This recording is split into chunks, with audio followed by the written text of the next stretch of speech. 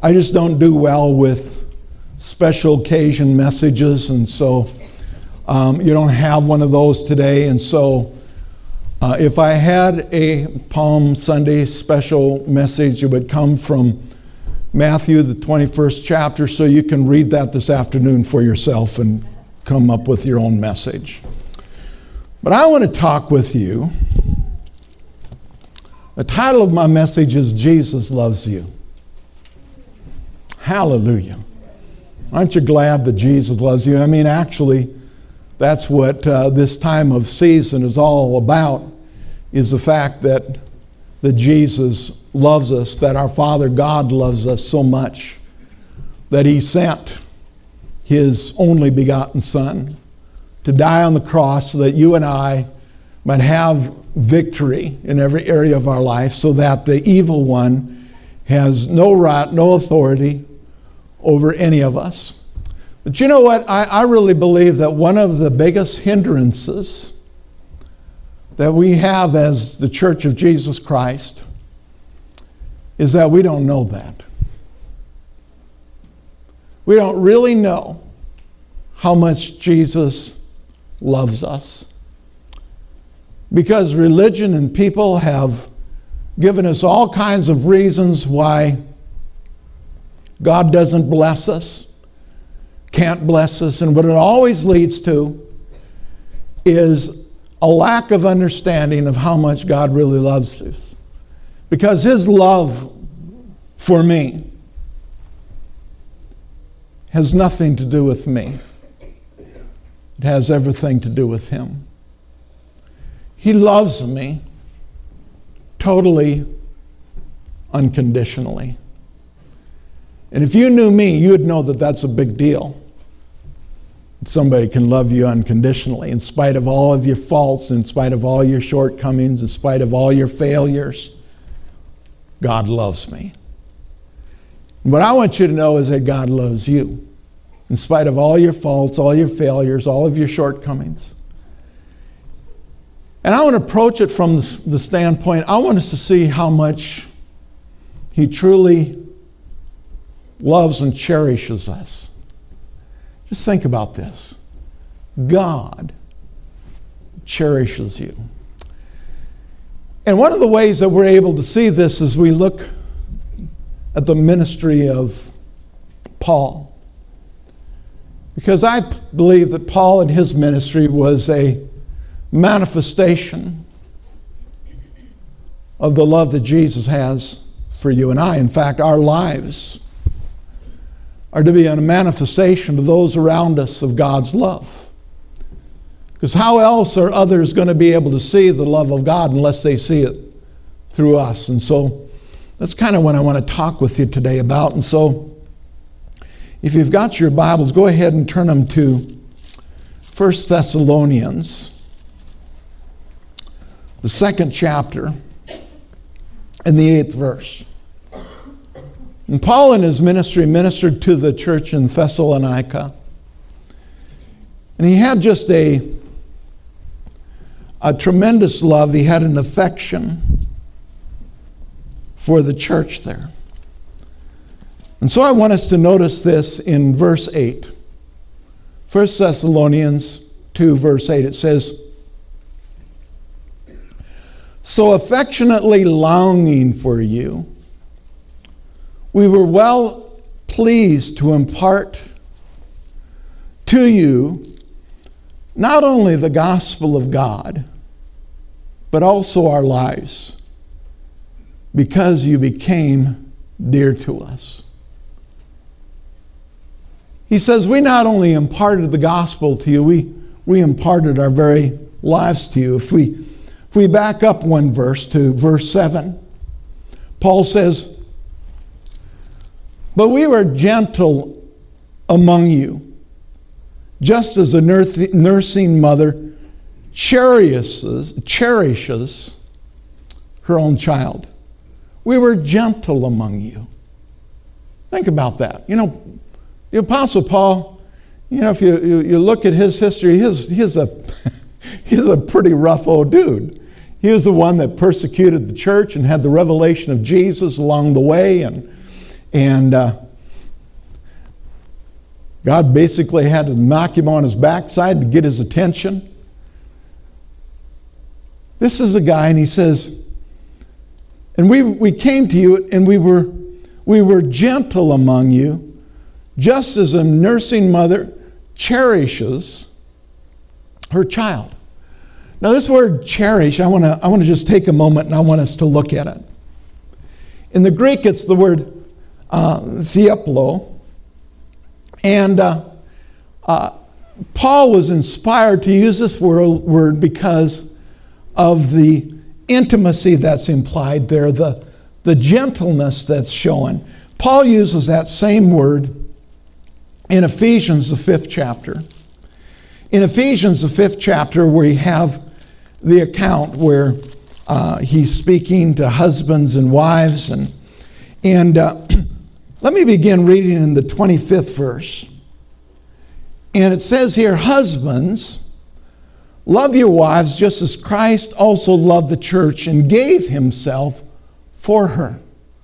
Christ loves the church so much, loved you and I so much, that he was willing to give his life for us, that he might sanctify and cleanse her with the washing of the water by the word, that he might present her to himself a glorious church, not having spot or wrinkle or any such thing, but that she should be holy and without blemish.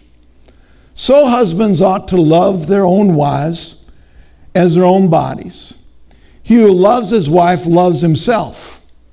No one ever hated his own flesh, but nourishes and cherishes it, just as the Lord does the church. And so it's the same word. He's using the same word, thupulo, in the Greek, to tell how we're to cherish one another and to show us how Christ, how God cherishes us. Cherishes us. Cherishes us. Is that right? Sounds like a lot of zizzes there. How he cherishes us. That just doesn't sound right. You know, but you all know English, not me, so we'll go with it. Cherishes us. Say that 13 times without stuttering. So he cherishes us as he cherishes us, the church. Paul does that, and Christ does that. And we're to cherish one another, just as Christ cherishes the church. The implication here is deep love, that like Jesus takes us into his arms and he cuddles us, comforts us, he cherishes us, he loves us unconditionally. And Paul is saying that in his ministry to the church in Thessalonica, he had that same love. He had that same concern. He had those same feelings. You know, the Bible says that we're able to love because he first loved us. You know, until we have a revelation of how precious we are, how cherished we are, you know what? We'll never be able to cherish one another. You know, and the ultimate end of all of it is, as a church of Jesus Christ, we're to love one another. You know, that was the one thing that was said about the early church. It said, oh, how they love one another.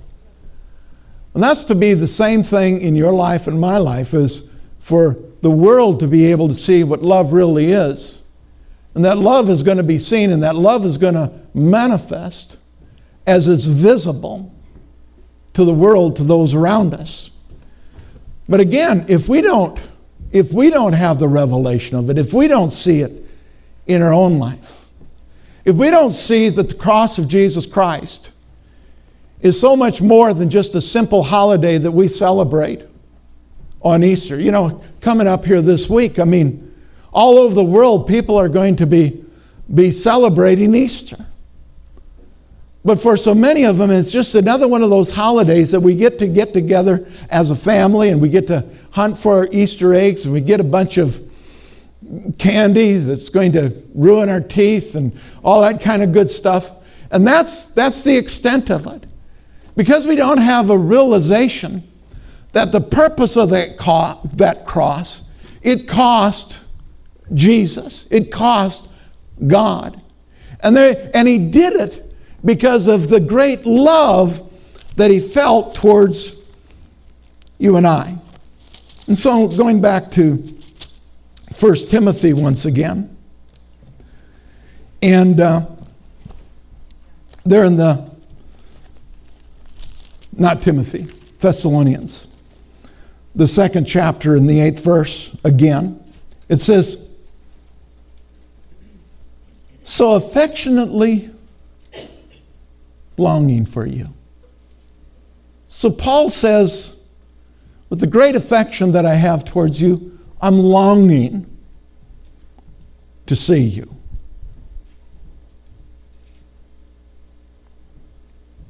We were well pleased to impart to you not only the gospel of God, but also our own lives, because you had become dear to us.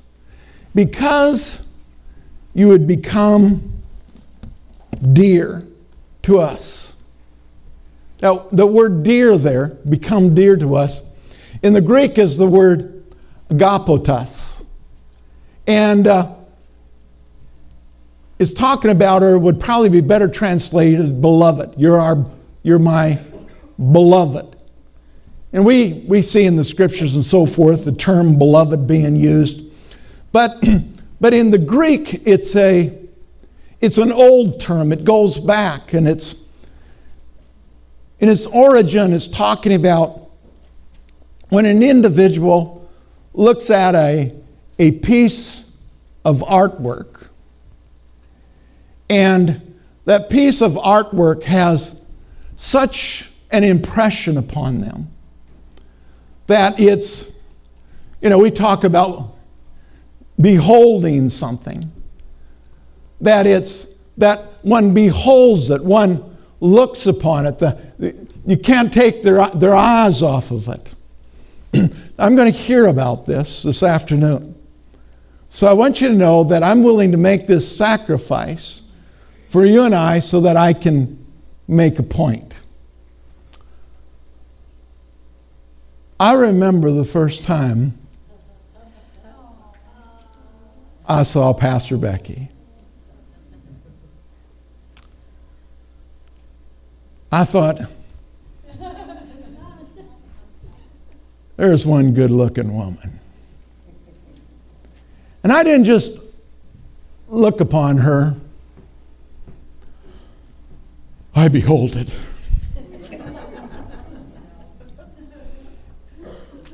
It's like a piece of artwork. Still see that black dress. We won't go into it. But you know what? The thing about it lingers on. We look at the things of God. Do we behold it? Do we really see what's there? And again, it's talking about it in the old Greek. It's talking about an individual looking upon a piece of art, and it's like, I've got to have that. That has to belong to me. And that's how Jesus looks upon you and me. He looks upon us and he sees us. And it isn't just a passing glance. Jesus looks upon you. He beholds you. And he sees you as a possession that he can't continue on without. That's how much he loves you. That's how much he looks upon you. And that's why, in spite of all of our faults, in spite of all of our failings, in spite of all of our shortcomings, God still loves us. Because He sees beyond what He just is on the surface that you and I see. He sees beyond that. He sees the potential that's within each and every one of us. You know, that word behold, it comes from the Greek word agape, the God kind of love. And he says, not behold, but brethren. And so it's based on love. But let's read on into the 9th verse. For you remember, brethren. This is Paul speaking to the church. You remember, brethren, our labor, our toil, our laboring night and day, that we might not be burdened to any of you. We preach to you the gospel of Christ. And what he's saying is, because of this love, because we see you as a beloved, we're able to endure anything so that we can get the gospel to you. But you know, it goes back to, how can we know the love of God or express the love of God if we don't know the love of God? You know, in that 9th verse there, Paul isn't complaining. Paul is bearing his soul. He's telling the church in Thessalonica, he says, I have such a burning love and compassion for you that we were willing to endure whatever it took so that we might get the gospel to you. Do you know why Paul was able to do that? Because he knew how much Jesus loved him. You know, Paul makes a statement in another place. He says, of all the apostles, I'm the least of the apostles. Not worthy to be even called, to be considered an apostle. But because of Jesus, you know, I'm not worthy to be a pastor. I'm not even worthy to be a believer. But because of Jesus, because of His great love with which He has loved me, you know, things have happened throughout the years. You know, after 36, almost 37 years in one place, things happen. Stuff happens. And people said, I just don't know how you can, you know, forgive and go on and all that kind of stuff. And I said, really, it's easy. It's easy because I know how much I've been forgiven. You see, I need mercy. And when you realize how much you need mercy, it's easy to give mercy. I need the grace of God in my life. I don't want justice. Don't give me justice. I don't want justice, because justice means I'm going to get what I deserve. I don't want what I deserve. I want mercy. I want grace. And with His great love, that's what He's poured out upon each of our lives. Grace and mercy and love. How can we tolerate the things that go on around us? How can we love one another unconditionally? We can do it as we have the love of God, which has been shed abroad in our hearts. And we allow that love to rise up, and for that love to be the dominant thing in our lives rather than our emotions and our feelings. Like I said, you know, people are going to be celebrating Easter this week. But you know what? The majority don't have any clue what Easter is truly all about and what Easter will truly produce in your life. As Christians, I don't know about you, I celebrate Easter every day of the year. Because every day I get to rise up. Every day, all the blessings of God are fresh and new in my life. Every day is a new day. My failings of yesterday are yesterday. Today is a brand new day, an opportunity that I have to serve my Lord and Savior, Jesus Christ. And the only reason I get to rise up victoriously is because my Lord and Savior, Jesus Christ, rose up victoriously. Because Easter, yes, He went to the cross. But the significant thing is the tomb's empty. That Jesus is raised from the dead for your justification and for my justification. And so in the eyes of God, because of the completed works of Jesus, it's as if I've never sinned.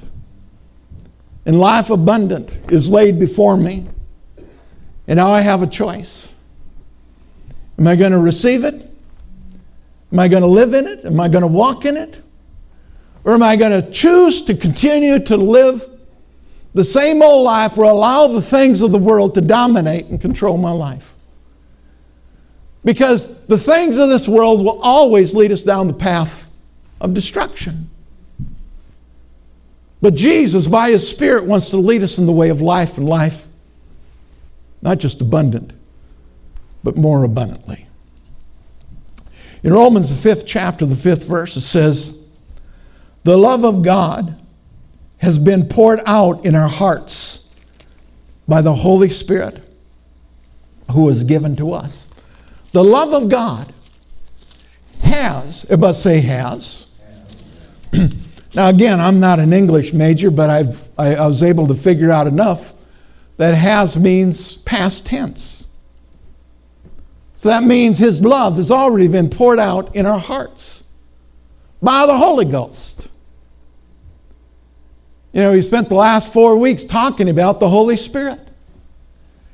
And the significance of the Holy Spirit is to recognize what He has wrought in our lives, what He's brought into our lives, so that we might experience and walk in the victory that's truly ours. And so, you and I cannot claim to not have love. If we are born again, the love of God has been poured out in our hearts. And that means within each and every one of us is the capacity to love one another and even to love the unlovable. Because Jesus was able to do it. And the love that He poured out in our heart is the same love that He walks in, that He experiences. So that means that we're able to love one another. So why then don't we see more of it? I'll spare you. I won't sing what the world needs now is lovely, sweet love song.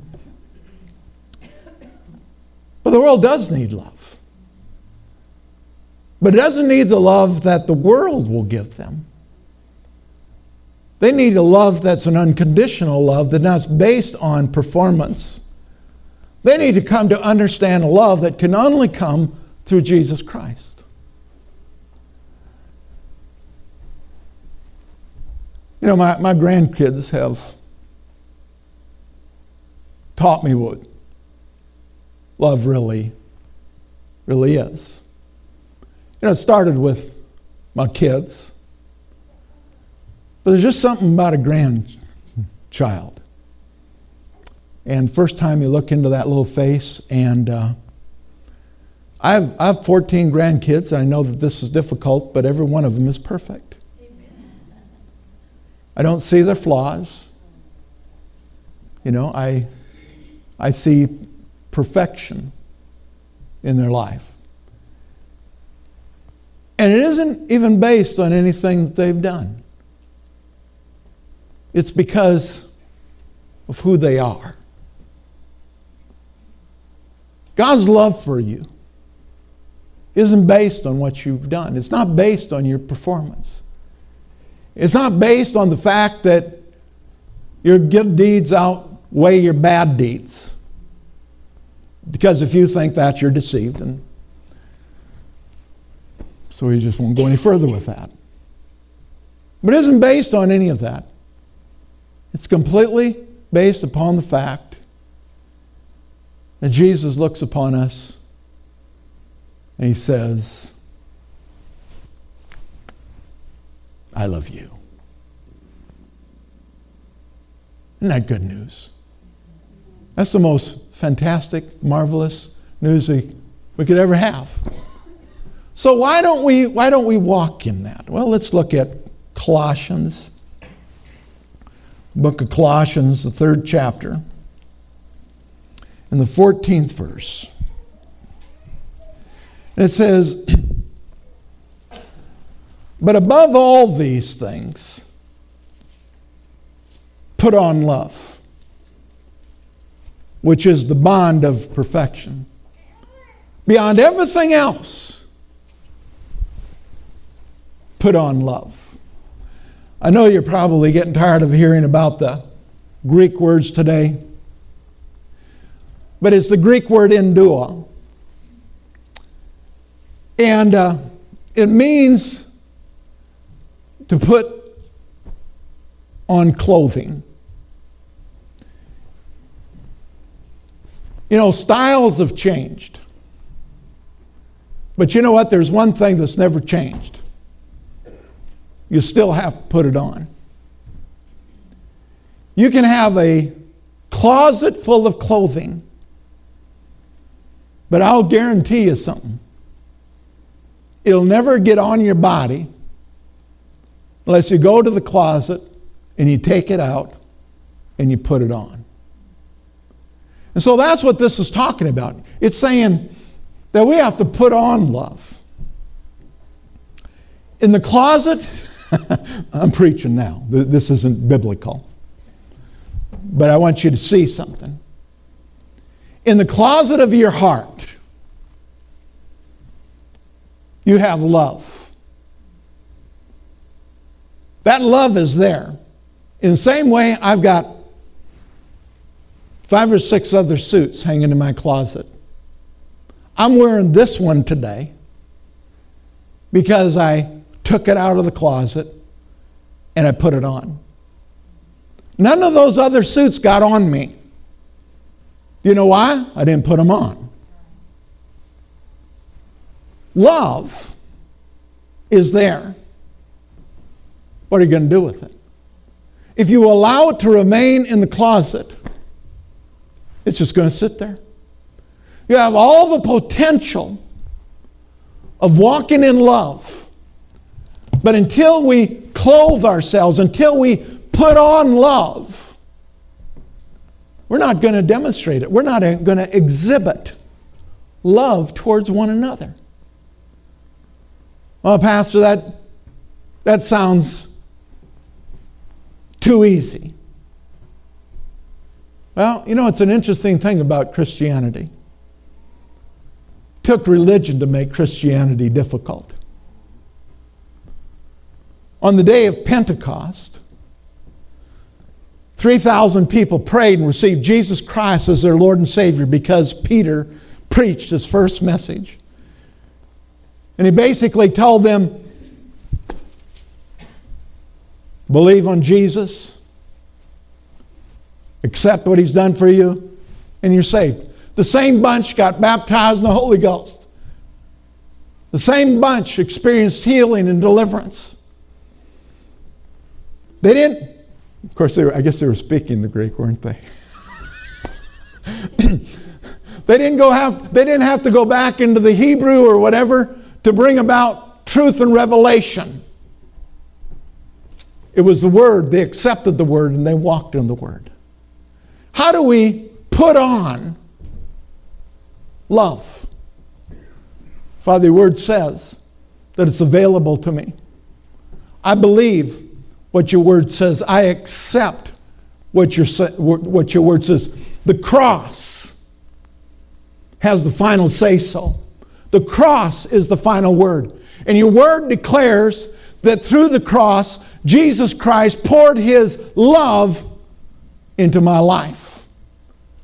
And therefore, I have love. And therefore, I am going to exhibit, I am going to demonstrate love to those around me. But it's a decision that we make. We've got to put it on. We recognize when we're getting out of love. I recognize every time I get an attitude. And with that attitude, I'm probably going to say something to Becky that she doesn't deserve to hear. But I get out of love. I allow my attitudes to control my life, to dominate me. And so I'm going to do things that are, I know you're not supposed to say this in church, and so everybody plug your kids' ears. Stupid. But you know what? We need to rise up. We need to recognize what Jesus accomplished for us, and we need to put on love. You know, back when we were talking about this love, we started with beloved, but this word love, as you all probably know, it's the agape love. And just as Paul talked about the church in Thessalonica, all that they endured to be able to preach the gospel to them, the thing that motivated Paul was love. And it's not this worldly love that we see on TV and around us. It's the agape love. It's a sacrificial love.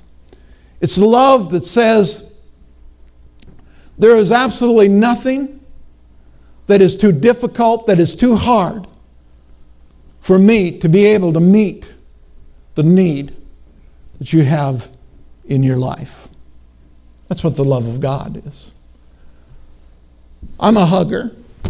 I don't know if you've realized that about me or not, but I love y'all, and so I hug you. But you know what? If that was the depth of it, that'd be pretty shallow. If my love for you was just simply that once in a while I give you a hug and then we go on with life, and if I see a need in your life, it really doesn't matter that much. No, if I truly love you, that means that I'm willing to sacrifice for you. And that's what Paul was willing to do for the church in Thessalonica. He and those that were working with him, there was no sacrifice that was too great, because they knew the most important thing that the church and the believers in Thessalonica could ever hear was the gospel of Jesus Christ. Most important thing that you will ever hear in your entire life is that Jesus loves you so much that He was willing to suffer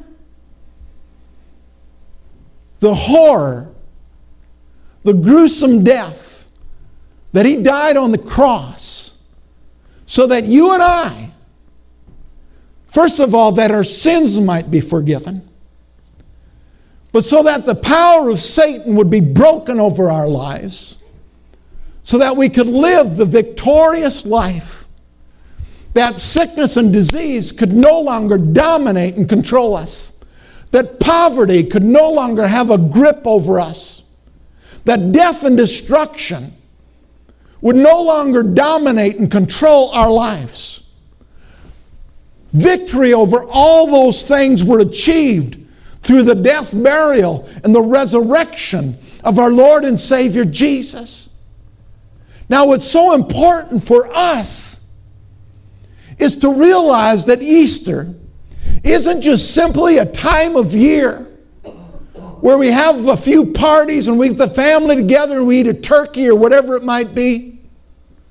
But it's a time of year where we're reminded once again of Jesus' conquering death and destruction. That for you and I, we have life, and we have it more abundantly through our Lord and Savior Jesus. You know, we all know John 3:16. But not so often do we know 1 John 3:16, where it says, by this we know love, because he laid down his life for us. By this we know love, because Jesus laid down his life for you and I. And we also ought to lay down our lives for the brethren. How do we know Jesus loves us? Because he laid down his life for us. How do we demonstrate our love for one another? Because we lay down our life for one another. Jesus gave up his physical life. You know, I remember when Emma had this sickness thing, and she was out here in the hospital, and I don't handle that stuff very well. And let me tell you, if I could have, and I know her dad would have done the same thing, her mom and her grandma, but if I could have, I would have exchanged places with her. I know all of us have experienced that from time to time. And when we experience that, what that does is it gives us a glimpse, just a glimpse of how much God loves us, how much Jesus loves us. And it gives us a glimpse of how we as a church are to love one another, that there isn't any sacrifice that's too great, that we will do whatever is necessary to see to it that our brothers and our sisters live the victorious life. You see, Christianity isn't about me. It's about Jesus. And then it's about what I will allow him to do through me. And for him to be able to work, this is really getting serious today, isn't it? Praise the Lord. But for him to be able to work through me, I'm going to have to be able to be clothed with the same love, not a different love, the same love that he demonstrated towards me. And if I have that love, I'll be able to love others. Don't leave it in the closet. You know, when you put on clothes, it changes your outward appearance. When we clothe ourselves with the love of God, it changes our outward appearance. We have so much on the inside of us that wants to get out. The love of God, the peace of God, the joy of God, the faith of God. There's so much on the inside of us, and it wants to get out. We need to clothe ourselves with it. All of us have heard the teachings on putting on the armor of God. I need to get up in the morning and shod your feet with the gospel of peace, and put on the breastplate of righteousness and the helmet of salvation, and take up the shield of faith and the sword of the Spirit. Gird yourself with the belt of truth. How we need to put on the armor of God. But you know, before we can put on the armor of God, and it's going to be as effective as it ought to be in our lives, we need to clothe ourselves with love. We need to clothe ourselves with the many blessings that God has provided for each and every one of us. We need to begin to see that we already possess it. Now it's time for us to allow it to flow out of us and touch the lives of those around us.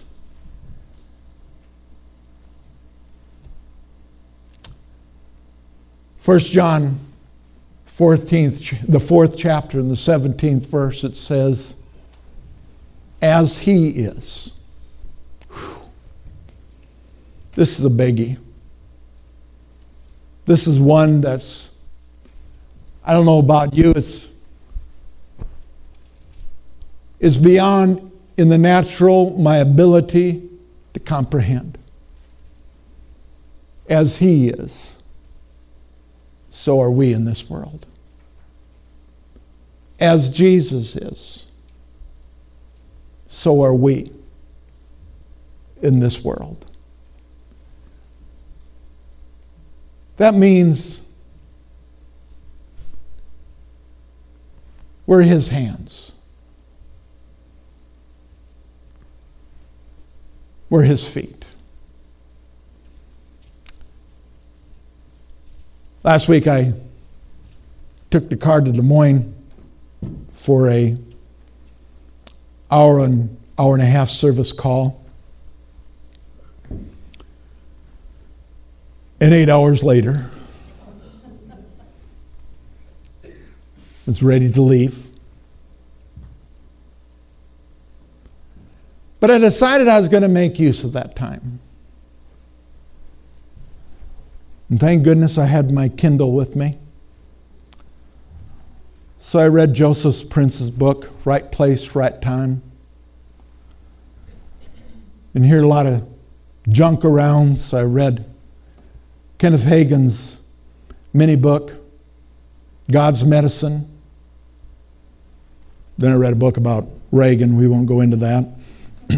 Other than one quote, he said, it's interesting that everybody that is a proponent means for, proponent for abortion has been already born. I thought that was a good statement.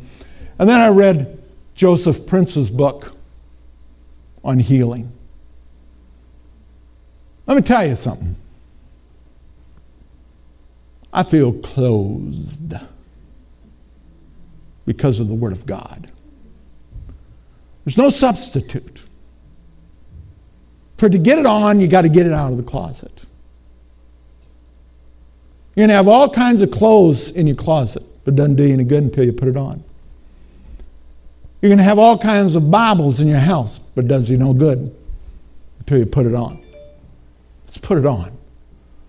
Let's clothe ourselves with the love of God and demonstrate that love to those that we come in contact with. In Jesus' name. Amen. Hallelujah.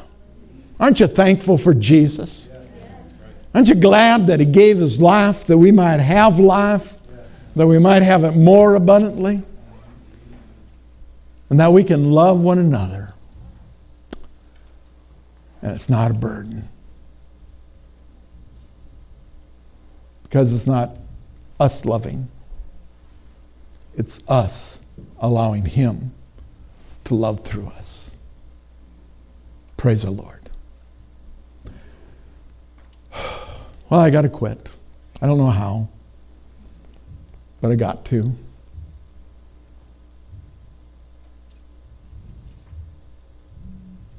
Hallelujah. Let's just pray. Father God, we just bless you.